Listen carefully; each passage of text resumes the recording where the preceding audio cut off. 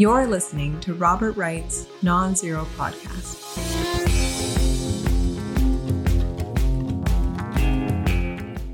Hey, Bob. How you doing? What you got there? I'm doing okay. Fat and Happy edition. Oh, this is the Conventional Wisdom Watch from back in the old Newsweek days? Is that something Correct. you did back when you were, I don't want to say a young man, because you're still kind of a young man. Thank you, Bob. But this is a feature in Newsweek that John Alter and I came up with, and the premise of it was the conventional wisdom is in the press is sort of goes in cycles, and the cycles are sort of they're self-generating in that the press gets sick of saying Carter is focusing too much on Iran, and then so that a bunch of people will write op-ed saying he's not focusing. He's focusing too much on Iran, and then in 2 weeks they'll say no, he's not focusing on Iran enough, and it's sort of free of press bias. Okay, it's sort of an internally. Reporters get sick of writing the same thing over and over again. They want to say something new, so the cycle moves to saying the opposite of what the previous cycle said. And that worked in Newsweek in the 90s, and it sort of worked up until Trump, when the press shifted to monomaniacally trashing Trump, and never changing. And the big question is, has it now shifted back into the old mode? And there's a test of it right now that Mark Halpin has pointed out, but it's obvious, which is the press all of a sudden started trashing DeSantis. He's failing. He's failing to launch. He's stumbling. Yeah. Even ordinary things like his jibe at Trump for paying off a porn star. This was considered clumsy and awful, even though it was perfectly good. It was passive aggressive. He didn't anyway. We had this argument. Okay, but you're right. No, and can I just pause and say that, not to say that I'm more ahead of the curve than you, but I think I've been consistently ahead of the curve on the DeSantis' floundering thing. But go ahead, continue. But the question is now, will it change back to DeSantis on the rebound? And there's some signs that DeSantis had a little bit of good news in terms of his reception at events, and some polls gave vague hopes. What? And people are starting to write that column. What? People showed up? What happened at the events? Well, I just on my phone, I just got DeSantis gets warm reception. I don't know where he got warm reception. I feel the momentum. Okay. Okay. Well, Henry Olsen and various people have tried to write this DeSantis comeback column. It hasn't been very convincing, but there will be probably more straws to build this house from. And will it happen, or will the press relentlessly focus on promoting Trump over DeSantis? Keep in mind, promoting Trump over DeSantis is a reflection of liberal bias, because the Democrats want Trump to be the nominee so they can beat him. I mean, they're actually, they've tried that trick before. Right. I think your LinkedIn friend, Reid Hoffman, has tried that trick before. And so promoting Trump at this stage in the nomination fight is what if the press were monolithically Democratic and pursuing a Democratic agenda, they would do, and they will not give DeSantis breathing room for a comeback. I predict that will prevail. I think we're still operating under Trump rules, and the press will do anything to stop Trump. And the press is now sort of forthrightly Democratic. They'll do anything to stop the Republicans in Congress.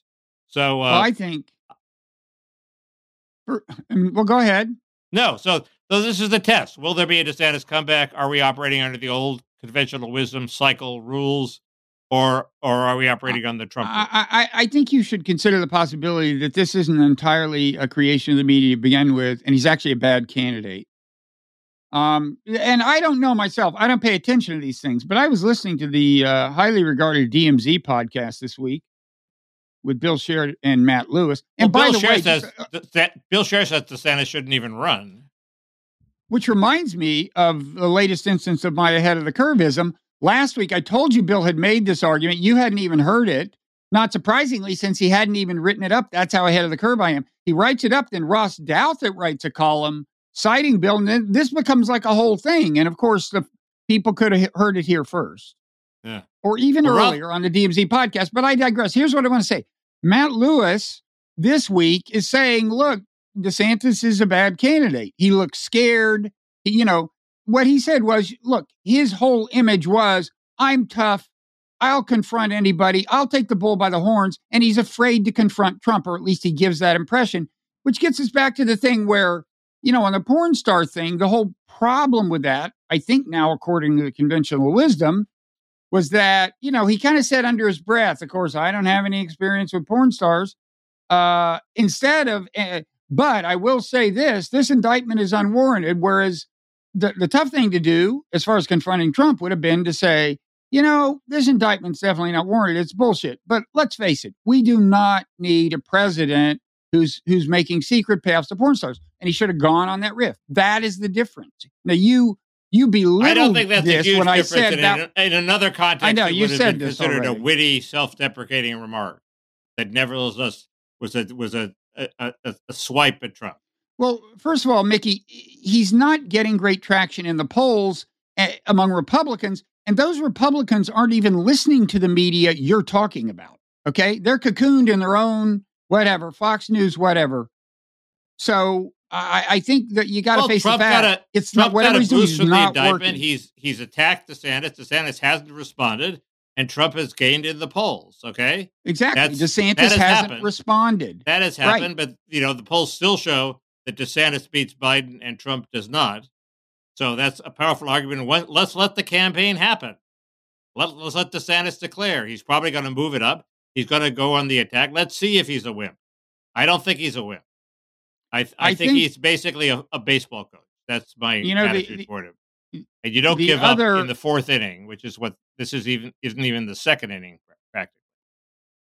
The other thing that occurred to me while listening to the highly regarded DMZ podcast today was they talked about Chris Christie, and seems to be like maybe your dream scenario should be, Christie's making noises about getting in, and he went to New Hampshire and I guess did well or something. And, he is a street fighter potentially in a way that DeSantis doesn't really seem as skillful at, in a kind of spontaneous, fluid way, at least. And it seems to me what you should want is Chris Christie weighs in, focuses on Trump, brings Trump's numbers down, but his don't rise high enough to become the contender. And here comes Glenn Youngkin, right? To be the actual Trump slayer. Shouldn't you want that? Because he's actually, for you, a very attractive candidate in the general, right? Well, not necessarily. I mean, he's okay. But DeSantis has a very strong position on issue number one, which is immigration to me. And Youngkin is not as strong. And DeSantis is at 28% in the polls. That's pretty good. That's within striking distance. If this was Lyndon Johnson versus somebody else, we would say Johnson's in trouble. I mean, it's just not. You don't discount what DeSantis has accomplished. Plus, Christie isn't going to just attack Johnson. Christie. Yeah. Go ahead. Well, Johnson was an incumbent who had never been impeached, among other things. But go ahead. But Christie's not going to just attack Trump. Christie has a giant ego. He needs bariatric surgery on his ego. He gives a speech endorsing Romney at the convention, barely mentions Romney. It's all about Chris Christie. Chris Christie thinks he can be president. He's going to attack Trump and, as he has already done, attack DeSantis also. So he is not in any way. That's an issue. He is not DeSantis's, That's silver what paves bullet. the way for Youngkin. That's what paves the way for Youngkin. Okay. Why doesn't he attack Trump and leave DeSantis alone and pave the way for DeSantis? I don't understand. I don't know. But on the Democratic side, I would say I agree with the polls that, no, I don't agree with the polls. I think Biden could lose to Trump readily. And, of course. And so I just want to say, as I'm going to do on a weekly basis for months now, Ro Khanna for president. Ro Khanna's the man. Hey, what? He'd kill Trump. He'd kill Trump. He'd kill Trump. You don't think so? I'm not so sure. He's incredibly weak on immigration. He's randomly selected American under the age of 80 would have a good shot against Trump. Ro Khanna is we have extremely chaos at the smart. borders, and Ro Khanna is not going to solve the chaos at the borders, and Trump will hammer him over the head with that.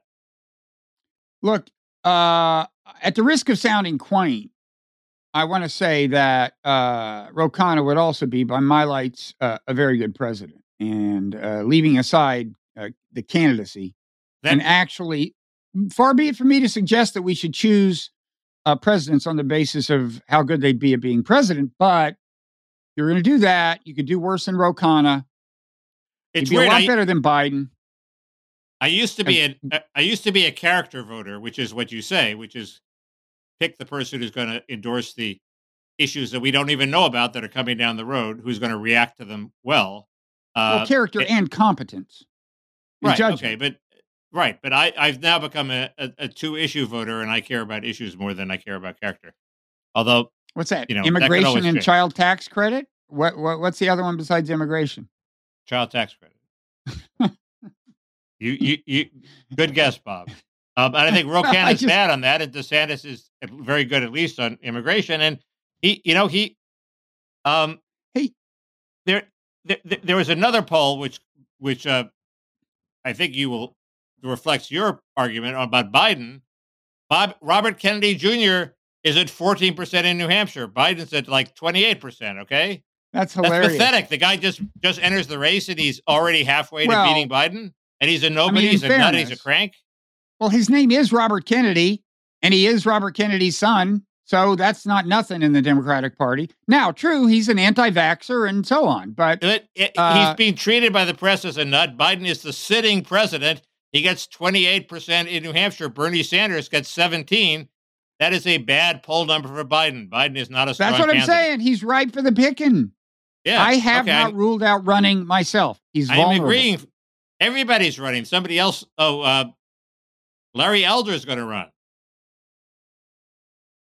Wait, remind me who Larry Elder is? Larry Elder is a black conservative commentator in Los Angeles, very smart, ran for, I think, governor in a recall election and didn't do that well, didn't do that badly, but he didn't win. Losing governorship of California is the stepping stone to the presidency, as Richard Nixon showed. So he's following Nixon's footsteps. I like him, but he's not going to be president. Well, anyway, I'm just like wondering. I mean, not to say that the child tax credit is anything short of an existential issue for the entire planet, but does like foreign policy figure into that's like child tax credit is just clearly ahead of like whether the person will blow up the world? No, if somebody was a gung-ho neocon who wanted to start Iraq War II, sure, of course. What if plus, AI is going to destroy the world. So it doesn't really matter much whether we have a child tax credit or not when the world is destroyed. Glad you mentioned that. There'll be no one to save with the world at its grave. Glad you mentioned that. It leads me to this piece that I just published in the Non-Zero newsletter only hours ago. AI is a threat. I mean, even if you don't buy the sci-fi scenarios, the Matrix, and so on. Just the capacity for it being weaponized by lone actors demands that we get serious about thinking how it's going to be governed. And that has to be an international conversation. And ultimately, some of the governance has to be international. In fact, this week alone, listen to this trio. Sundar Pichai, head of Google, says on 60 Minutes, we are going to need international treaties governing AI. That's not so surprising, but the Financial Times, actually, you emailed this to me. It ran a piece by this tech investor. And anyway, the main thing is the Financial Times ran it, and it is saying we need some kind of global governance. And also The Economist, which is also not known for supporting whole new global regulatory schemes, ran a piece saying that we need something that you might compare to the International Atomic Agency, Energy Agency. So, and what I said in this piece is they're all right. They're all correct. This has to be regulated at the international level, but this cannot be done so long as we are diving ever more deeply into a Cold War with China. Biden is enthusiastically exacerbating that problem. Trump would too. Trump started it. Biden has not backed off at all. Biden has, if anything, stepped on the accelerator in terms of bringing us into Cold War II. But both Trump and Biden are dangerous, for this reason. Trump goes back and forth. He in a sort of amateurish fashion. When he needs to suck up to China, he'll spend 2 weeks saying nice things about Xi, and then and Biden doesn't do that. But no, it doesn't detract from your general point. It's just they have different styles. Yeah, but Trump's base is now very anti-China. He helped make it that way. Well, you can be anti-China and still want to stop AI from destroying the world and recognize that's a higher need. Of course, right? But my point is you can't make meaningful progress on that goal if you continue to have bad relations with China. And I mean, I don't think people appreciate how bad it is. The Economist also ran a largely good piece about how bad relations are getting and doing a good job of presenting things from China's point of view. It didn't allocate any more blame to the U.S. than to China. But, I mean, like this chip war is like, New York Times ran a piece this week like, China not responding to overtures to restart the conversation. Well, duh, we have declared economic warfare on them from their point Why of is the view. test of fairness whether it allocates blame evenly? Maybe one party is more to the blame than the other. Well, I think the common failing of Western and certainly U.S. media is to give short shrift to the blame that is due to the U.S. government in these things. And my own view is that the blame is about equal in this case. And to read, say the New York Times, you'd think that, no, it's always, the U.S. is never at fault. The U.S. played no role in the deterioration of relations with Russia over the last quarter century and so on. Well, I think you're right that the conventional wisdom, another example of the conventional wisdom congealing is now we need international regulation of AI is dangerous. The main villain in this seems to be Larry Page of Google, who Elon Musk said wants to be God and has not signed on to this international, push for international controls. The CEO of Google just endorsed an international, just said we're going to need international treaties. Of Google. I mean, OpenAI is the bigger player here. Yeah. Okay. Not Larry Page Google. is a Google and he hasn't signed on. So. Well, has he signed off? Has he said we can't have international regulation? Good point. I think there was something to that, but I'm not sure. Anyway, forget that. Everybody wants it. The question is, will it be enough? Can you do it? And that very good Financial Times article you cited suggested that one model would be the protocol for gain of function research into viruses, and that's not really confidence inspiring, at the moment. No, that was the weird thing that I think was flat out wrong in that piece. He said gain of function research is subject to tight international regulation. It's not. I don't know what he's talking about. I mean, maybe I'm completely wrong, but I'm pretty sure that was flat out wrong. I mean, maybe he's not a biologist. The controls we want to have on gain of function research. This guy is a tech investor with a history of AI research. No, he said, I read it two or three times. Okay. He just I think got it wrong. No, gain of function is not an inspiring precedent. Yeah. Okay. But yeah, I mean, and plus, if somebody in their garage can start to, figure out how to produce a biovirus, it just seems futile almost. But you have to try. Well, I wouldn't say that. There are definitely things. Again, it has to be an international agreement, and that's the other reason. Look, even before AI burst on the scene a few months ago in a new way, I was saying, Biden didn't have his eye on the ball. He's getting us into a new Cold War when what we need is the exact opposite. We've got problems that are, if not truly, literally existential for the planet. They're close to that. And the big one that gets not enough attention is the biotech. And you'd think after Wuhan, they'd get the picture. Whether or not that was a genetically engineered virus in a lab, it could have been, and it could have come from a lot of labs. There's a new Wuhan lab leak theory that's also a middle of the road sort of third way theory. What is it? This Chinese official said that the virus could have leaped directly from the bats to humans. So you didn't need an animal intermediary, which would explain why we can't find one if it can jump directly. So they had a bunch of bats in Wuhan, and they infected the lab workers, and the lab workers went and spread it around. That's sort of a lab leak, but it's not like they were modifying it to in gain of function research, and they dropped the test tube and it leaked out of the lab. So it's slightly less inculpatory. But if it's really true, you can make the leap directly. That would be an interesting new wrinkle. Yeah, there was a deep dive in the Washington Post that I think we summarized in the previous Friday's Non-Zero newsletter. In any event, they went into the whole infrastructure of like tracking down viruses to study them. And they put a lot of emphasis on the dangers posed in this relatively straightforward way of just researchers getting infected by naturally occurring viruses. The whole system is kind of woefully underregulated. But it would point to the Wuhan lab because the bats in question don't exist around Wuhan. They were brought to the Wuhan lab. Right. So that would be the case for incompetence, at least.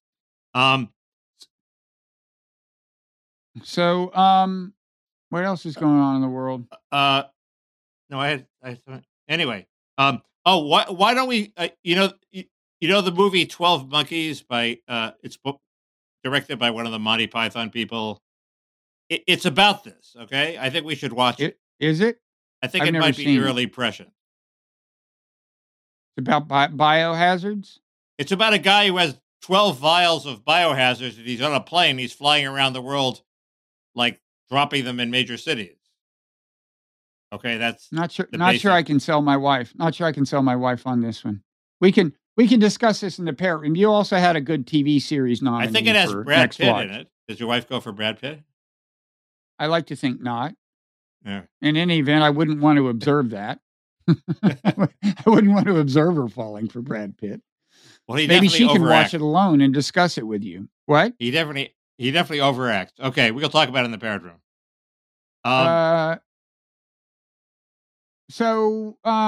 Let's see. There's a little. Look, it's time I paid a rare compliment to Elon Musk. After which I will give him a much more something I more commonly give him an insult. But I had said several times, I predict that Elon Musk will not have the courage, was the term I used, to take the blue checks away from all of these elites whom Twitter depends on for, attracting the masses. And he seems to have taken them away, right? Isn't it great? Now we know what social equality looks like, Bob. I know. It's the lords and peasants system has been overthrown by a billionaire. Communism is great.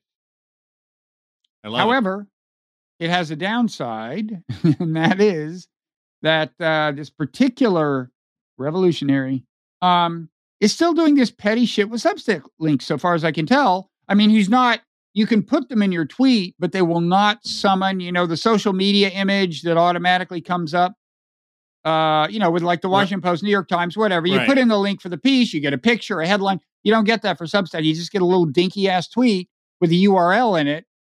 And that's so fucking petty. It is petty. On the other hand, and I'm definitely for Substack in this war, but two things. If you go to Substack notes, which I did, because I'll do anything for this podcast, Bob, it is directly an attack on Twitter. I mean, it's aimed at pretty Twitter. different. It's pretty different from Twitter. I'm sure they wouldn't mind if it became the new Twitter. I don't think it's not. It is not a Twitter clone in terms of the way it works. Okay. It looks like it. Mastodon is closer to being a Twitter clone in the way it works. The other thing is it's boring. It's like Matt Iglesias giving you his third-rate thoughts, his third-tier thought, not their third-rate, but giving his like least exciting thoughts to Substack notes. His most exciting thoughts go into his newsletter. His second most exciting going to his Twitter. It's just not. People are on their best behavior. That's terrible. I don't want people to be on their best behavior. I want them to be assholes and go at each other. Well, Twitter's a place for you if you want assholes. I want them to reveal their true natures. Let's put it that way. I will say because Substack Notes is not a Twitter clone, learning how to navigate it to get what you want is it takes some time, and I'm not sure I'm even there yet. But I'm starting to kind of get into it. In any event, I mean, Twitter seems so dead that I get as much action just about on Substack Notes, even though it has a much smaller population of people there. And so does Twitter seem dead to you? No, probably not, because people in your ideological ecosystem are still on Twitter. In fact, they're going to pay for the blue checks, right? So everybody with a blue check is going to agree with you on everything. Twitter does not seem dead to me. It seems basically the same as ever. And I've just recently gotten attention from various big shots that it is heartening. It shows I'm still read by the 300 people I want to be read by. So I think Twitter is still very much alive. Well, for people of your ideological persuasion, I think, I think. I mean, Maggie Haberman lost her blue check. She's still there. She hasn't gone away. That's my test. So who are the big shots you got attention from? Oh, Josh Marshall attacked me this morning. Oh my God, that's a big shot, Josh Marshall. In my world, Bob, we're grasping at straws. I mean, here. he does have a big following, but come on, you can do better than that. I attacked Mark Halperin and he Mickey, put it in his he was last seen newsletter. He was last seen in utter disgrace. He's having a resurgence, Bob. You got to do better than this. You got to do better. Okay, you've got a third chance. You got a third chance. The Pope retweeted. Now you're talking. Did you have a nice coat on? It might have been a deep fake. You never know, right? A lot of that shit going on. Yeah. A lot of that shit going on. Did you hear about this Drake song? About what? Fake Drake? Fake Drake? I heard about the fake Drake, yes. Controversial. Raises all kinds of intellectual property issues. I agree. It does. The Republicans unveiled their budget plan, not their budget plan, but their demands for the debt ceiling increase. First, I agree. Nobody should hold the debt ceiling hostage. It's been used by both parties over the years, lately by the Republicans. It's irresponsible. If you have a budget, if you have things you want to do, you should just propose them and try to win elections. But the situation we're in is the situation we're in, and you could also evaluate the Republican plans for, are they good? And it would be very easy to come up with a if the Republicans focused on one thing and said, you got to do this one thing, you have to defund your parole program or something. That's the program that Biden is stretching to let in millions of illegals. That would make sense. That would be a good issue. Be laser honed. Biden could conceivably defund the parole has a nice ring to it. Defund the parole. That's good. Biden could conceivably cave into that. It said they have a whole laundry list of 20 Republican proposals. The heart of it is work requirements on food stamps and Medicaid. And I don't know what I think about that. I mean, I know what I think about food stamps, work requirements on Medicaid, which is it's a terrible idea. Even Robert Rector, who's the hardest ass welfare reformer around, thinks it's a terrible idea, because if people don't work, we're not going to deny them medical care. Okay. Right. We're going to take them into the emergency rule. So we're not really saving any money. Right. So it's a stupid demand. Food stamps is a little different. Food stamps is like cash. I think all cash benefits, you should have to work for them. And if you don't work, the government, if there's no jobs in the economy, the government should provide a last resort job like the WPA. We don't have that program, though. And in the recession, there were so few jobs around that I was kind of happy food stamps were there as a last resort for people who couldn't find a job and were hard up. So I think the solution for food stamps should be, in good times, there should be a work test. In bad times, like a recession, you should be able to get food stamps without a work test. So that's my position. I'm sure you're happy to know my position. You're a very tender-hearted guy. I am, yeah. To be reminded, I thought that was tender-hearted guy you are. It's compassionate conservatism, and that's what we turn to you for. I am also in favor of not letting people die. So the first, before I talk about Ukraine, I want to say there's a story that I'm kind of surprised you haven't brought up involving Tony Blinken. But let me talk about Ukraine. Maybe it'll occur to you. Okay, I have one more. Like sort of non-parody point. Boring domestic policy thing. Before we get to Bakhmut, yeah. Okay. I think people are overestimating how bad the economy is and whether we'll have a recession or not. I don't think we'll have a recession. 69% of the people think the economy is bad. I think that's way high. I don't know what people are smoking, but I predict the economy will turn out much better than those 69% think. And I guess that's good for Biden. But I admire your confidence. I believe in anecdotal evidence. I look around, not just in the rich areas of town. I do not see signs of an imminent recession. Yeah. I'm not saying people will get richer. I'm saying there's not going to be a recession. So where do you look and not see signs of a recession other than the rich parts of town? You've been in Compton lately? Shopping malls. Shopping malls. I was hoping you wouldn't ask me that one, Bob. I haven't been to Compton lately. The mall, like on Rodeo Drive, or where are the malls? Yeah, it's a few blocks over, Bob. Okay. But I've been to Redondo Beach. I've been at Torrance, former white working class area. Yep. Restaurants for hopping in Torrance.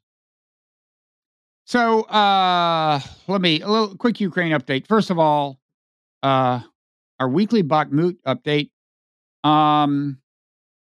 Even the Institute for the Study of War, neocon propaganda outlet that is a source of information for the New York Times, Wall Street Journal, and Washington Post, which is not known for exaggerating Russian progress on the battlefield, says that Bakhmut is now like 88% of Bakhmut is under Russian control. So I guess, it's slowly, I guess any day now. I kind of think the Ukraine's goal might be, I had a couple of thoughts on this. I thought maybe, I've been attributing kind of cynical public relation motives to Ukraine for sticking with Bakhmut so far beyond the point where many people thought it was a good idea. It could also be they don't want to give the Wagner group the commendation medal that they will get for taking Bakhmut, because they may worry, and this would make sense. They may think, look, by and large, the Russian military is still enough of a Soviet relic that it just isn't working very well. But Wagner is lean and mean, and the more resources that go to Prigozhin, the guy who runs it, the more trouble we're in.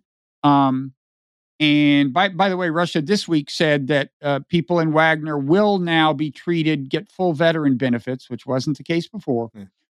So that would kind of make sense. Anyway, they're having trouble holding on to Bakhmut. And I would think, back to public relations, one thing they might hope for is that they could hang on in Bakhmut long enough so that the loss of it is obscured by news about the Ukrainian offensive. But it's starting to look like they probably can't hang on that long unless that's going to start next week. There was this Wagner-related story that I may have said to you, I may not have, which is, so it was reported in the Daily Mail that the Wagner head, you just said his name, the former chef, and former criminal. Did you know that he spent 10 years in prison? Yeah, as just a street criminal, not like white collar crime. But anyway, go ahead. That he had said basically that Putin should declare victory and stop the war. And then Russia's with attitude said that had been mistranslated, that he hadn't actually said that. Mm-hmm. I would think if he had said that, it would be huge news. So the Daily Mail must have gotten it wrong, but ISW would be spinning it as something approaching surrender. Yes, but I would trust Russians with attitude on that. So speaking of the offensive, I guess people are saying it could, in principle, start next week. I guess more likely sometime in May, early June. I continue to worry that they're going to commit a lot of resources to it because I just don't see any likely way that launching a very serious offensive winds up being good for Ukraine. I worry that they could, as I've said, lose so many soldiers and other resources as to make themselves vulnerable along other lines. Well, what would happen if they didn't launch an offensive? Then we just have a stalemate, and I think stalemate is the fastest way to peace, which is what I would like to see. There is no way, unless there's something we don't know about, that they're going to get Russia entirely out of Ukraine, let alone, even the non-Crimean part of Ukraine. It's just not going to happen. But if they don't do a counteroffensive, Russia's going to keep attacking. So that's a recipe for losing, isn't it? No, I think the opposite. I think they have now assembled for the offensive, I don't know, maybe 30, 40,000 fresh troops, pretty well equipped. That you may have noticed that they haven't been doing. They've been holding Russia largely at bay, but the ground that's been lost has by and large been lost by Ukraine. And, again, in the long run, Russia has more manpower. I checked in, as I do every so often, with Douglas McGregor, who's been predicting overwhelming Russian success forever, but who, is a very knowledgeable, smart guy. So I still kind of take him somewhat seriously. His latest prediction is a big offensive by Russia in June. One thing he says is they are continuing to build up their forces. I believe that. People say, well, they haven't started a second mobilization, but the mobilization is kind of ongoing. They've been running very slick recruiting ads on TV in Russia. They're working hard. They did this thing that I just mentioned of extending the people who are eligible for veterans benefits. I do think they're assembling more troops, and they have more they can throw into battle, and maybe many, many more, which means that Ukraine might be wise to keep some troops in reserve to play defense. The troops that have been playing defense are pretty exhausted and chewed up. And okay, go ahead. No, so we gave them these Abrams tanks. It takes 10 weeks to train their people on them. Well, so they're going to miss the offensive entirely. Well, actually, among the news this week was we are starting to train them on these Abrams tanks. Originally, we were saying Abrams tanks wouldn't be ready till the end of the year. Now they're saying they could be trained by September. And the account I read said, which could mean that the offensive could still be ongoing. Well, again, I think it's bad news if you start an offensive in May and you're still fighting it in September. There's one other thing I want to say. The conventional wisdom is we've seen the Russian offensive. The idea advanced, especially by Michael Kaufman, who is very smart and credible, is that when Putin switched military commanders, it was because he wanted his offensive now. And the guy he had in charge wanted to do rope-a-dope, as you called it, let Ukraine do their offensive. Kaufman thought that was actually a better plan, and it was stupid of Russia to do their offensive first. But again, according to McGregor, no, the big offensive is yet to come. We don't know. And the idea of throwing, Ukraine's fresh, good, well, they're not especially well-trained or experienced, but they are fresh. They're fresh troops and equipment, on a large scale into this big offensive. The idea implicitly is that they don't have to worry about some coming big Russian counteroffensive that is driven by, fresh troops. Right. And I just wouldn't assume that. I would. Yeah. Isn't the obvious thing that's going to happen is they're going to want the text earlier, and the solution is going to be to secretly insert some American troops in each tank to show them how to do it. so that we will get more involved in the war. Oh, I don't think we're going to you put Americans in Ukrainian tanks in Ukraine in battle? Yes. No way. No way Biden would do that. I mean, he has one thing he has Delta tried to avoid is, I mean, there was this one thing that came out of those documents is we have, 100 people in Ukraine, troops. But the argument, from the defenders of this, which sounds plausible, is that they're basically there to evacuate embassy personnel and other, American civilian personnel if necessary. That you'd have to have that many of them there. They're I don't know. I don't see anything like that. But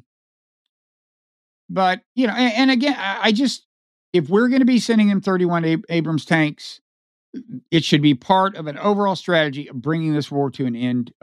In my view, let me say the one way I think the offensive could work is if there's, in some sense, a secret weapon. I don't mean necessarily a weapon we don't know about, but either, qualitatively or quantitatively weaponry that Russia doesn't know is those. So, for example, they got the 50-mile range HIMARS, and now they've authorized sending the 100-mile, and maybe some of those are there, but the official line is not the 150-mile missiles. And it could be that, although they, nominally we're not sending those, could be that the CIA is secretly, filling their stocks with them. Similarly, although everybody knows there are these satellite-guided artillery shells, could be we're going to drop a ton of those on them before the offensive. Give them to Ukraine. The other thing is, there's this Israeli-made suicide drone that was just wreckage of it was just spotted this week for the first time ever. There had been no confirmation it was there. So things like that, qualitatively new kinds of drones. What about a distracting rebellion in the Donbass by the pro-Ukraine people? They've all left already? You mean insurgent things behind Russian lines? Yeah, just a rearguard guerrilla actions in the Donbass that tie down a bunch of Russian troops. I'm sure we'd like to do that. I don't know. They may have tricks up their sleeve. But I guess last thing I'd say is, I had said that the only reason I could see for Zelensky's continuing to plead for fighter jets is maybe he would like to, maybe that could be a way of drawing the U.S. more deeply into the war. I did hear a very smart, expert on all this kind of stuff say that one reason jets would be useful. He doesn't recommend the F-16 or any American jet. He says it's the Swedish jets are best suited, all things considered. But what he said was a big problem that for Ukraine that everyone acknowledges and is reflected in those leaked documents is that they are running low on anti-aircraft stuff. And the anti-aircraft stuff not only fends off the missiles and drones, right now it's keeping the Russian Air Force at bay. So the Russian Air Force has not tried to venture much into, over the battle line. And what he said was, once you're running low on anti-aircraft stuff, having a dozen or so of these jets could give enough trouble to any Russian jets entering that would basically solve that problem. You shoot a few down, and that would be it. Which jets does he want? I missed that part. There's some Swedish jet. I mean, it turns out to be amazing how finicky some of the equipment we build is. He says these F-16 jets require immaculately maintained runways because of the way they draw stuff into their system, apparently, upon takeoff. As I understand it, they just, if there's any little debris anywhere around, so they're great for places where there's no actual war going on. They're great for air shows. He also said they have somewhat fragile landing gear, but he said these Swedish jets are kind of ideal, and of course that's tied up with Sweden and NATO issue and so on. So that was the alarm. That was our Okay. Well, 46-minute warning or something. well, I have all sorts of stuff for the parrot room, I think. Okay. All I have, there's always AI. There's BuzzFeed's dissolution. There's, you didn't guess I'm surprised you didn't bring this up. I mean, let's just get this out here. Remember when the Hunter Biden laptop story was broken by the New York Post and 50 deep state national security experts magically assembled to sign a letter saying this had all the earmarks of Russian propaganda? Did you see the story that came out? They didn't actually say it was Russian propaganda. They went as far as they could without saying it. No, I said I think hallmarks was the word. Right. But did you see the story this week in the Post about how that letter... So Blinken was involved. I would be surprised if he wasn't involved. It was it was a potential. It had all the hallmarks of an orchestrated campaign, as we say. It was obvious to everybody that it was an potential election killer for Biden. He had to stop it one way or the other. So he threw together this group of deep state experts who pissed on it, and it was a transparent piece of bullshit.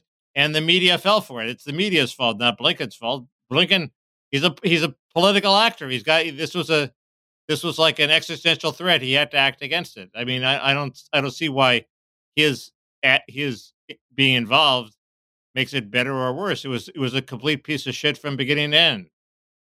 That was an admirable deployment of cognitive empathy, Mickey. You put yourself in Tony Blinken's shoes, and you said, "Who among us would not?" It's like deep staters. It's like George Stephanopoulos discrediting Jennifer Flowers, in the primary. He had to do it. He knew it was bullshit. That was his job. His job was to win the election.